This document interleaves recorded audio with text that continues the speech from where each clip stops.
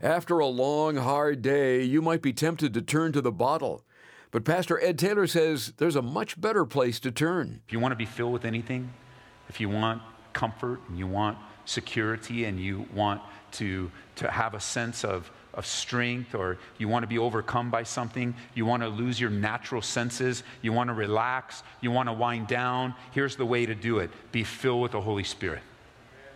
Be filled with the Spirit. Wine is a mocker, Proverbs 20 says. Wine is a mocker, strong drink is a brawler, and whoever is led astray by it is not wise. I'm telling you, the more you look at the scriptures, especially on this topic, it will be wisdom, wisdom, wisdom, wisdom, wisdom. Making a wise choice or making an unwise choice. This is amazing grace. This is unfailing love. That you would take my place. That you would bear my cross. You laid down your life. That I would be set free. Oh, Jesus, I sing for all that you've done for me. As we continue our study of 1 Kings today on Abounding Grace, we can't help but notice there were very few good leaders in that day. Sure, you'd have a good king now and then, but by and large, they were evil. But Pastor Ed Taylor is quick to point out the many lessons we can glean from their mistakes. And today, we'll learn how drinking and trying to please people can get you into deep trouble. As we begin, Pastor Ed shares some of the reasons he's chosen not to drink alcohol. Why don't I drink? Not because I'm so much more holy than you are. Not because I have arrived at some spiritual level and I want to look down on you. I don't drink for you and everyone else that will walk through that door, and everyone else that will come and say, will you please talk to my husband? He doesn't believe he can be sober. Will you please talk to my wife? We are right at the edge. And I heard you on the radio. I heard your story. I don't want you to look him in the eye and just tell him. Tell him how long you've been sober. Tell him how long God delivered you. Just tell him that it's possible. With God, all things are possible. I don't ever want in my life, because what's happening in this next generation is somebody will hear that, some kid will hear, well, you're just being legalistic. I'm telling you, I'm not being legalistic. I'm telling you right now, this is forever on, I was going to say on tape, but this isn't on tape. So on digital, whatever we're putting this, saving this on, MP3, video, wherever. I'm not doing this because of legalistic. If you choose, I'm not judging you. I'm just telling you. People drink themselves drunk. That's what the Bible says. I'm a living example of drinking myself drunk. Let me read to you, now that I'm thinking of that, let me read to you this note that I have saved, and I do have permission to share it. I got special permission. This is a family in our church, and for some reason, the internet connection here is horrible. And I have this email, I have it saved right here, and it's titled, Email, Drinking Drunk Wife. Wrote it. That's how I titled it. Email, Drinking Drunk Wife wrote it. This was an email that was sent to me from this church. Hi, Pastor. Thank you for talking with me and my wife in between services 2 Sundays ago. I've been trying to get sober for years. I'm reaching out for help. You said you were going to pray for me that day, and I appreciate that. And check this out. Check this out. This is the last line. My wife is typing this out tonight as I have been drinking. Can you get the scene? This is a desperate situation right here in the sanctuary. A couple that has been together for years, up and down, up and down, up and down. And they walk into the doors here of this church and just think, well, maybe God can save us. You know, maybe God can act in our marriage. Maybe there's power over this little thing called drinking and the drunkenness of my husband. Just maybe. And they just happen to run into a pastor that has been delivered. And they just happen to come in. We get to pray with them. I tell them, look them in the eye. You can make it. You can make it. God is going to work in your life. And not a few days later, there I can picture them. I can see them I can see the way that it's going on. And he's already far gone. And he's already over the edge. And he's desperate, and he's wrestling because why? The flesh lusts against the spirit, and the spirit against the flesh. The two are contrary to one another. He's so drunk he can't type on the computer. Would you please type this to Pastor? Would you please type this, because this is the end. I believe it's a matter of wisdom, church, not legalism. Why? Because that's what Paul says. Walk uprightly. Oh, by the way, the guy that wrote that email, as his wife typed it, has been sober for probably 3 or 4 years now. I don't see him here right now, but I wouldn't point him out to you. But they're doing great, and testimony to the power of God. I mean, that's what he does. So just in case anyone asks you, oh, you know, that fuddy-duddy Ed, that old man pastor guy that tells everybody they can't drink. I'm not telling you what to do. I'm just telling you what the Bible says. And if they ever wonder, well, why does he say that? Now you can answer from now forever. Why doesn't he drink? I don't drink for you. And you could just look him in the eye. You know why my pastor doesn't drink? For you. And for your kids. And for your grandkids. Because I don't want to stand before God and say, hey, you exercising your freedoms, huh, there, Ed? Yes, sir. God, you gave me those freedoms. And then I don't know how it's all going to go down with that wood, hay, and stubble, where all stuff gets burned up before the bema seat of. But just maybe some of the tears in heaven are just all. I don't know how it's all going to go down. I don't want to know. So I don't want you to tell me either. I don't want you to find out either. Some of you need to make decisions in your life to curtail your freedoms because you love other people, not because you love yourself more than other people. You just got to consider that. How do I know that this is the context where Paul's saying? Because verse 18, do not be drunk with wine, which is emptiness, but be filled with the Spirit. If you want to be filled with anything, if you want comfort and you want security and you want to have a sense of strength, or you want to be overcome by something, you want to lose your natural senses, you want to relax, you want to wind down, here's the way to do it. Be filled with the Holy Spirit. Be filled with the Spirit. Wine is a mocker, Proverbs 20 says. Wine is a mocker, strong drink is a brawler, and whoever is led astray by it is not wise. I'm telling you, the more you look at the scriptures, especially on this topic, it will be wisdom, wisdom, wisdom, wisdom, wisdom. Making a wise choice or making an unwise choice. I mean, even Solomon's mom said, it's not wise for you, king, to linger long, leadership.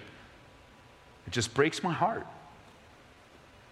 I'm certainly in the pastoral team, and the leaders here are very much involved in the brokenness of sin. And what began maybe not as sin takes control over you. You're hanging out with the wrong people, you're at the wrong place with the wrong beverage, and then what happens? And it breaks my heart. Drugs and alcohol. What it's wreaking, what it's doing in society, what it's doing to our neighbors, what's happening in our churches. We need to pray for mercy. As leaders in the home, in the workplace, in the church of Jesus, being filled with the Spirit is not optional. So just come back in 1 Kings 16, would you? I didn't want to pass over that little scripture there, because when did he get taken advantage of by somebody he trusted? While he was drinking himself drunk.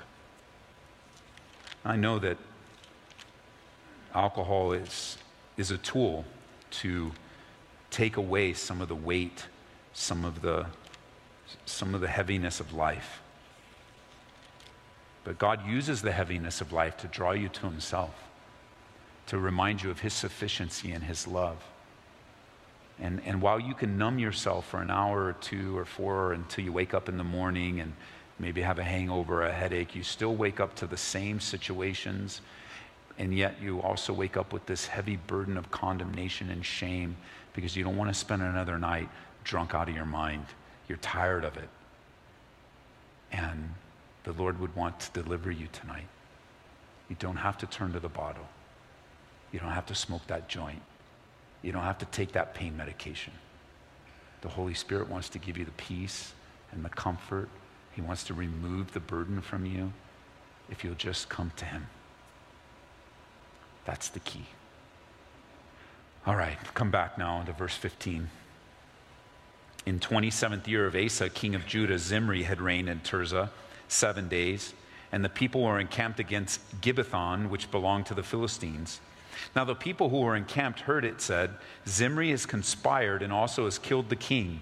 So also Israel made Omri, the commander of the army, king over Israel that day in the camp. Then Omri and all Israel with him went up from Gibbethon, and they besieged Tirzah. And it happened when Zimri saw that the city was taken, that he went on to the citadel of the king's house and burned the king's house down upon himself with fire and died, because of the sins which he had sinned in doing evil in the sight of the Lord, in walking in the way of Jeroboam, in his sin which he committed to make Israel sin. Now the rest of the acts of Zimri and the treason he committed, are they not written in the book of the Chronicles of the king of Israel? He ruled a whole 7 days. Why? Well, the people revolted against him and turned to Omri to rule over them. And I'm sure you've learned by now that people can be so fickle. They'll like you one day and hate you the next. Fickle, literally, I've used that word so much I finally looked it up. This is what it means. I quote, changing frequently, especially as regards to one's loyalties, interest, or affection. Any Bronco fan will tell you there's fickleness. Because Denver is the happiest town in the whole wide world when the Broncos are winning. I mean, you go into King Super, they want to give you stuff. Take it. Broncos won. Yeah, but I'm walking out with a whole cart. Don't worry about it. Elway will cover it. We love that guy. Man, go buy a car at his dealership. Yes, the Broncos. And then they lose.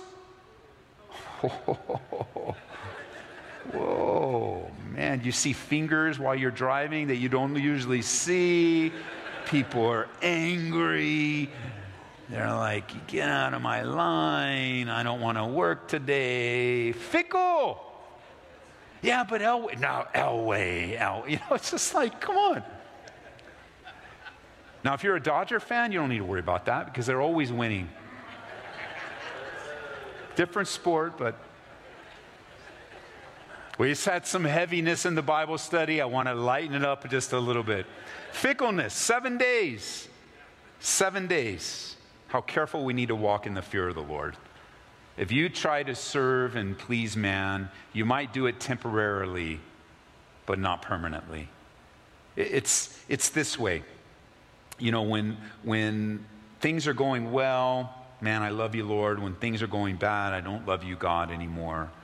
And yet, the reality is that how careful we need to be to remember that if your ways please the Lord, he'll make even your enemies be at peace with you. You just can't please people. You can't please everyone. And if you become a people pleaser or you live by the fear of man, you'll be all over the place. And in our Bible study, if I put this together only about an alcohol type Bible study, when you have alcohol and people pleasing, that is a dangerous combination. Because all your senses are taken down and it's not good. Verse 21. Then the people of Israel were divided into 2 parts. Half of the people followed Tibni, the son of Ginath, to make him king. The other half followed Omri.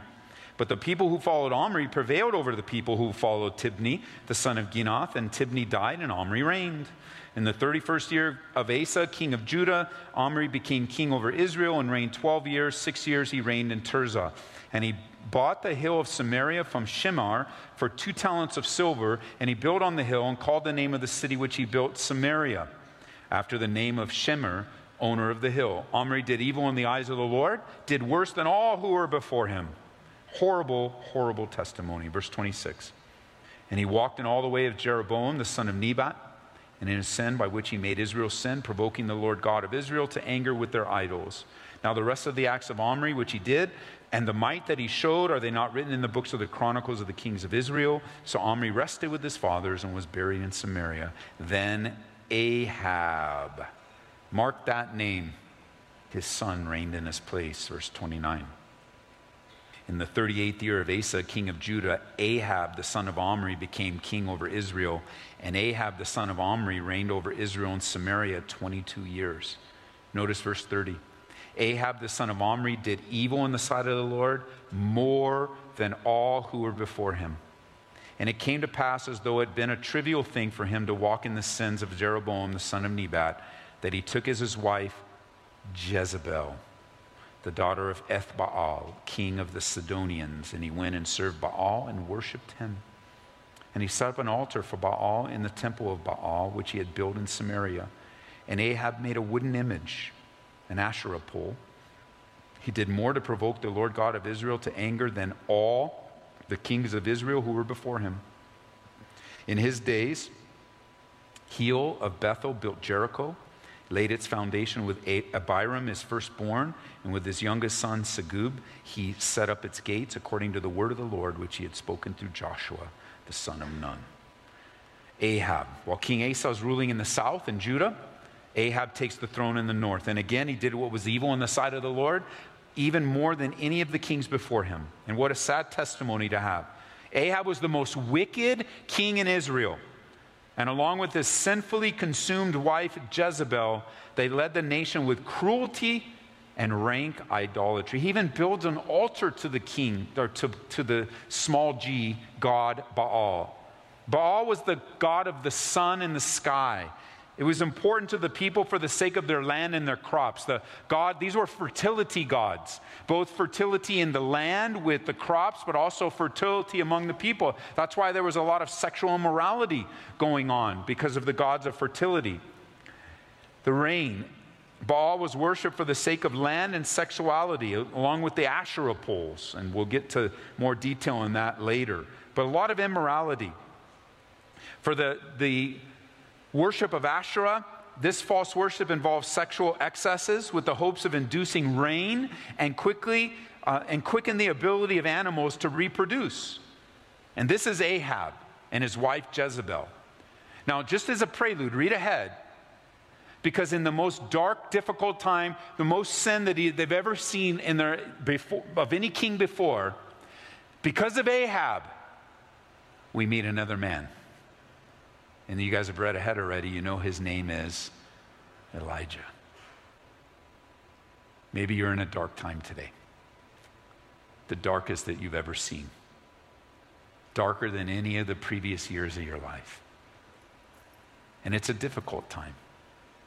And it's dark and difficult, the worst that you've ever had.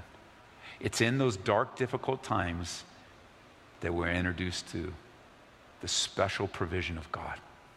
God sent Elijah to Ahab. God sent Elijah to the nation. God sent Elijah in a dark time, not in a fruitful time, not in a wonderful time, but God sent while Ahab and Jezebel.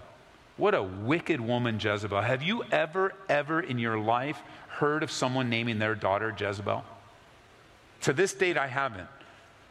I've never heard in the mall, hey Jezebel, come here Jezebel. Not even a dog named Jezebel. And yet in the darkest time, God sent his messenger. So good news is up ahead. One of the most fascinating studies of the Bible is going to be the study of Elijah and Elisha. So encouraging. Encouraging in the sense that God uses us in difficult times. Encouraging that even as we find ourselves in deep, dark, difficult, God is going to use you. God wants to use you. He'll sustain you, take care of you. And even in ways that you could never, like already if you read ahead, you'll see the first way that God took care of Elijah was through a raven, an unclean bird. A scavenger. And yet that scavenger was a servant of God to take care of Elijah. You know, the Bible says that God will provide all of our needs according to his riches in Christ Jesus. And we might be looking to one way to provide, and we might be looking to another, and it could be just this nasty scavenger bird that comes in with a big worm in his mouth and says, "Here, eat." It may be something completely outside of what you can think or ask. And we're going to see that in Elijah's life. One last thing. Don't just read over verse 34 too quickly. Let's read it again. In the days of Hiel of Bethel, built Jericho, laid its foundations with Abiram, his firstborn, and with his youngest son, Segub, he set up its gates according to the word of the Lord, which had spoken through Joshua, the son of Nun. About 500 years earlier, turn over to Joshua real quick. Turn over to Joshua. About 500 years earlier, Joshua chapter 6, verse 26. This is what it says. They come into the land, they defeat Jericho, and at the end, in verse 26, it says, "Then Joshua charged them at the time, saying, 'Cursed be the man before the Lord who rises up and builds this city Jericho. He will lay its foundation with his firstborn, and with his youngest he shall set up its gates.' So the Lord is with Joshua, and his fame spread all over the country." And what does it say in verse 34? That Hiel of Bethel built Jericho. He laid the foundations with who? His firstborn. And how did he set up the gates? With his son. Because God spoke his word and it came to pass. And the question I had was this. I mean, it's a pretty solemn fulfillment to have that happen to him. God said, "Don't build Jericho again." But was it so dark? Was it so bad? And I would suggest that it was so dark and so bad. Didn't he know the word? Didn't he know the warning? Didn't somebody come up and say, "Don't build Jericho, man.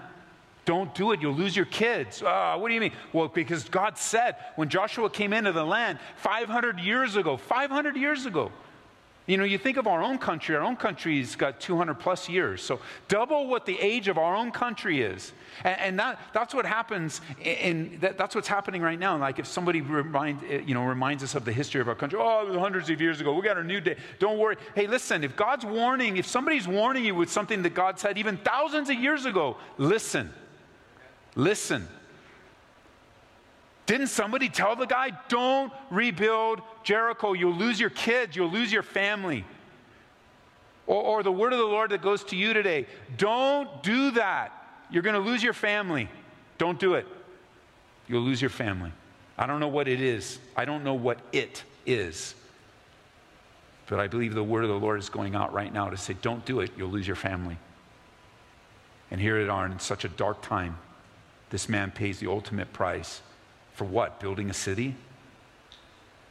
Building a city? If you go to Jericho today with us, it's a dump.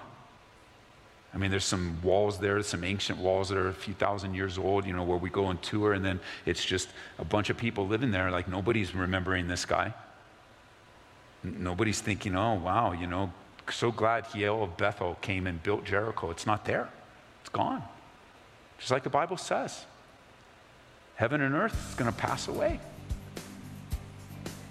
It's going to pass away. Don't do it. You'll lose your family.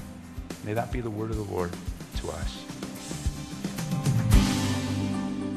Well, we've been in the book of 1 Kings today on Abounding Grace. Pastor Ed Taylor is our teacher, and he's the pastor of Calvary Aurora. Would you like to hear today's message again? You can listen online at calvaryaurora.org. We'd like to suggest adding a couple of apps to your phone or tablet. They're the Calvary Aurora and Grace FM Colorado apps. This is a great way to study God's Word wherever you go. Do a search for Calvary Aurora, and both apps will pop up. Still looking for a stocking stuffer or a meaningful gift for that special someone in your life? I'd like to suggest our resource of the month, a book by Lee Strobel called The Case for Christ. Taking the approach of a journalist, Lee Strobel recalls his own spiritual journey from an atheist to faith in Jesus. He poses questions like, how reliable is the Bible? Does evidence for Jesus exist outside the Word of God? And is there any reason to believe the resurrection actually happened? We'll send it your way when you support Abounding Grace with a gift of $25 or more. Please remember this radio ministry is made possible through your generous support. And as the year comes to an end, this would be a wonderful time to hear from you. It'll serve to help us finish the year strong. Call toll-free at 877-30-GRACE. That's 877-30-GRACE. Or go online to calvaryaurora.org. You can also write to Abounding Grace, 18900 East Hamden Avenue, Aurora, Colorado, 80013. We'll get back into 1 Kings tomorrow on Abounding Grace as Pastor Ed Taylor continues through this Old Testament book with us. We'll see you then. This is amazing grace. This is unfailing love.